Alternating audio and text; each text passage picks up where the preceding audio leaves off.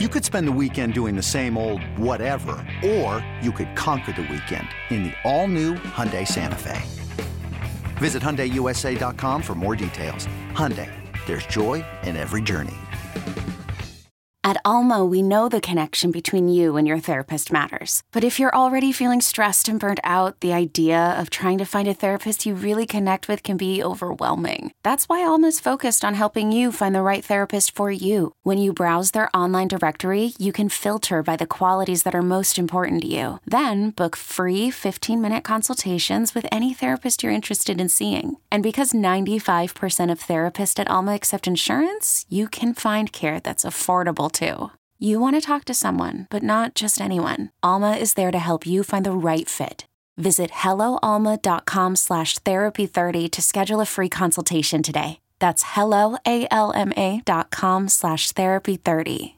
Knowing how to speak and understand a new language can be an invaluable tool when traveling, meeting new friends, or just even to master a new skill. But it's not always simple when you're bogged down by textbooks and structured classes. That's why so many people trust Rosetta Stone. Rosetta Stone is the most trusted language learning program, available on desktop or as an app. It truly immerses you in the language you want to learn, like Spanish, French, Italian, Chinese, and more. You won't just be studying English translations. The Rosetta Stone intuitive process helps you pick up a language naturally, first with words, then phrases, then sentences. Don't put off learning that language. There's no better time than right now to get started. For a very limited time, listeners can get Rosetta Stone's lifetime membership for 50% off. Visit rosettastone.com/rs10. That's 50% off unlimited access to 25 language courses for the rest of your life. Redeem your 50% off at rosettastone.com/rs10 today.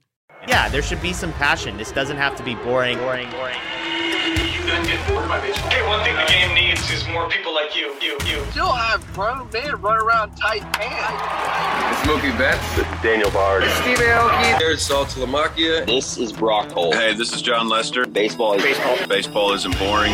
Welcome to Baseball Isn't Boring. Here's your host, Rob Bradford. All right, so I listed the states where the disc golf, all states have you been rumored to be traded.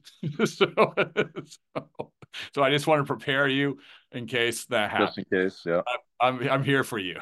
So I appreciate it. You were traded before, right? Yeah. I mean, you were young, you went through it. And obviously, listen, I'm not going to, Chris Getz talked about yesterday, your GM said like a lot of teams, almost every team in baseball is asking about you. How's it feel differently? I mean, first of all, going back when you were traded before, was that even, you were young, were you expected or was that out of the blue? How did you find out? Did you find out at a movie theater or how'd that happen? I mean, so I kept getting scratched from my start. So, and it was around the trade deadline. So we were all kind of like joking about it. I wouldn't necessarily say it was expected. But I got a call, I think at like 10 a.m., basically saying, hey, pack up your stuff and you're going to meet your new team down in, I think it was Columbia, South Carolina at the time. So, it wasn't super expected, but at the same time, it wasn't just the complete blind side. I definitely didn't have any inside information like, hey, you might be a part of this or anything like that. It was kind of just, you get the call and it's done. So, it's my experience with trade. I've talked to a ton of guys about this. It's great because a team wants you, but at the same time, you're leaving your guys behind, right? The guys that you know. It's not an easy thing. Yeah, you're leaving your organization, which you make a lot of connections with, and you build a lot of relationships. But I guess it's just one of those things that's part of the business, and it's there's no point in making it harder than it really needs to be, I would say. So you made mention of you're getting through this off season. I don't know if you were referencing this it's human nature, right? I mean, I don't know how much you look at the internet. If you don't look at the internet, you have friends who do. You have family members who do. You're like, yeah. Well, yeah. I mean, you hear. I think it's inevitable. You hear a lot of the outside noise for sure. Yeah.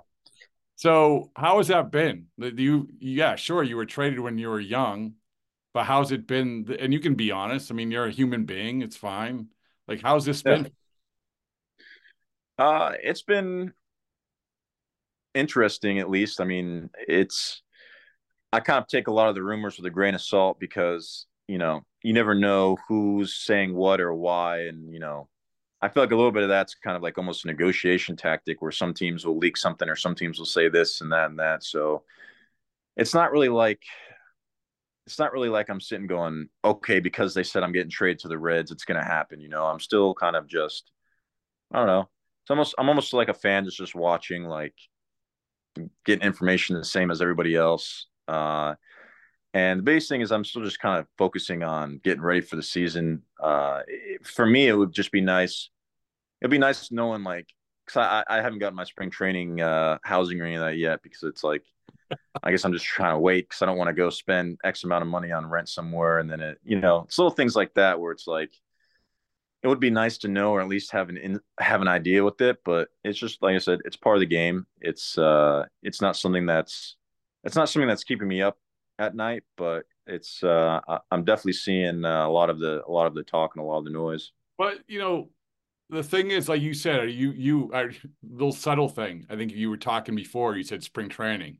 I could tell that Yeah. you wanted to say whatever. I forget, Glendale, right? But Yeah. you don't know. Like, you don't know, and that's okay, because this is a reality. Like, when the GM comes out and it openly talks about this, it's a reality. Not to say it's going to Yeah. happen, but it's a reality. So while you're going through workouts, I mean, I don't know. I think I get the sense that you just want to just let me know. Like, just let me know. Yeah. I mean, obviously you want to know, but you can't, there's nothing to know until it happens. And when it does happen, you do know. So it's kind of one of those things where you're really just, I guess it's almost like a guessing game until it happens. So, it can be a lot of different, I guess, emotional experiences. It can be sad one moment, it could be exciting, it can be, whatever the case may be. For me, I mean, I'm always just going to try to take positives out of it. So, um, and we're all speculating at this point too. I mean, I'm with the White Sox now. That's where my Yeah. focus is. That's in my mind where I'm going to go now. But like you said, I mean, they can change any day now. Well, like, one of the things is, and I'm going to pump you up here, but one of the things is listen, like, when you're talked about in these trades, you're good. Like, Yeah. you're good. You've landed at a place where you've come from taking ground balls from Nick Green hitting you fungos in Little League or whatever it is. He told me to say that. To landing here where you're perceived as one of the best pitchers in baseball. And um yeah, I mean, it's tough, but still, you're good. This is like, this should be this should be on your LinkedIn page. Was like, you That should be part of the resume. part of the resume. I mean, it was certainly. I don't know if you felt like there's a possibility you were getting traded at the deadline. I mean, I heard your name even then. Yeah, I But thought it was possible. did you? Yeah. Yeah. Yeah. I mean, how's that work too? And I know that it's different regime. Is there Yeah. You don't have to say exactly what it's, but is there communication at all? I haven't personally talked with anybody. I know Scott, my agent. We know Scott. Yeah, we I all know know he's Scott. yeah. We all know Scott. I know he's doing a lot of the talking, communication. But yeah, I don't have any inside information or anything like No, that. I don't. No, I'm not even talking about that. I'm just talking about, Yeah. like, hey, listen, just want to let you know this is a possibility. And I wouldn't even begrudge them if they didn't, to be honest with you, because maybe they don't want to. If you stay, they don't want to plant something in your head. I don't know. So Well, I guess, I mean, publicly saying it's an option is pretty much, it's like an indirect way of letting me know, and it's like, I mean, I don't really, like I said, it's a business. I don't, that's a form of communication and being honest about it. So, um, it's not something that I'm like, I don't hold a grudge or anything if I'm not given, down to the detail information. And at the end of the day, it really is my job. Like, my job is to perform wherever I go, and be a good player. That's all that really matters and all that I can control. So whatever the team wants to do with me, they that's at their liberty and they can do that. And it doesn't really matter. It doesn't really change my process by any means.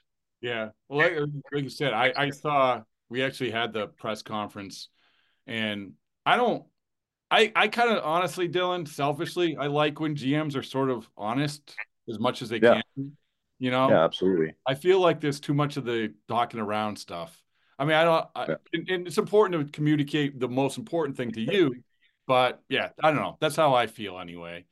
But Yeah. So let me ask you a bigger picture question about playing in the major leagues. You've only played in the major leagues for the White Sox. It's Chicago. I guess it's sort of a big market. Like how do you, and maybe this is your observation or even your opinion about the pitching in a big market thing compared to a small market I don't know. You're a student of the game. You like to talk about it. What's your is that overblown, you think? The whole big market, pitching a big market, some guys handle it, some guys don't, whatever.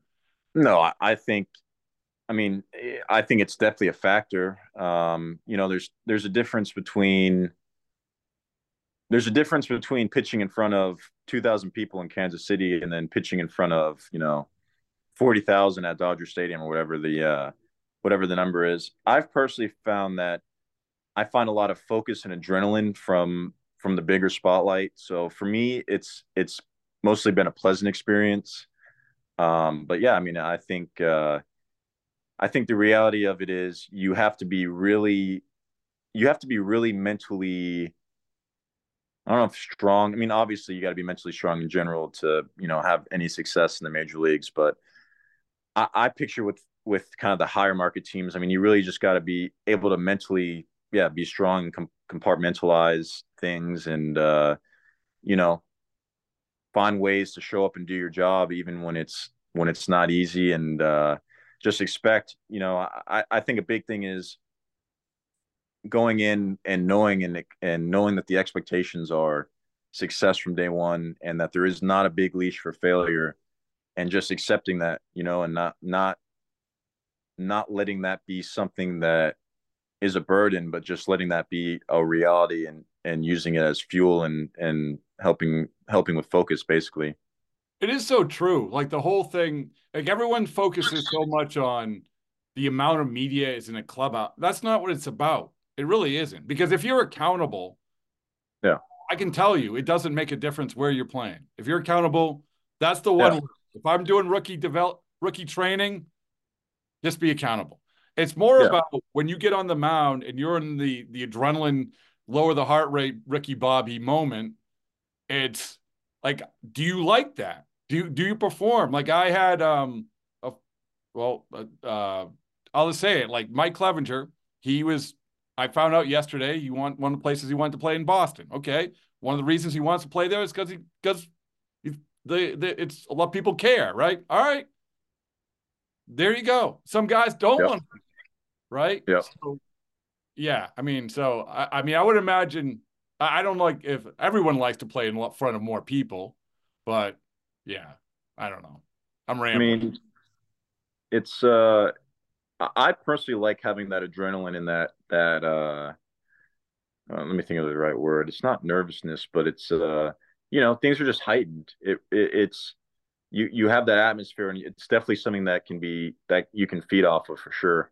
Hey, Rob Bradford here. You guys know I'm always up for a good MVP story, and one of the best stories is Wasabi Technology. Wasabi is the world's hottest cloud storage company, and it's become the go-to provider for professional and collegiate sports teams, including 20 Major League Baseball teams like the Red Sox and NHL teams like the Bruins and Vancouver Canucks. Even the Liverpool Football Club is getting in on the Wasabi action. So, why is Wasabi the MVP? Well, Wasabi was purpose-built to free businesses from skyrocketing storage costs and unpredictable transaction fees that the Amazons of of the world are charging. In fact, Wasabi is up to 80% less than those hyperscalers and doesn't charge a cent for businesses to access their data. From Wasabi's AI-enabled intelligent media storage, Wasabi Air, to the industry's only cloud storage service with triple protection against cyber criminals, data deletion, and ransomware, Wasabi's taken the lead in driving innovation in data storage and helping sports teams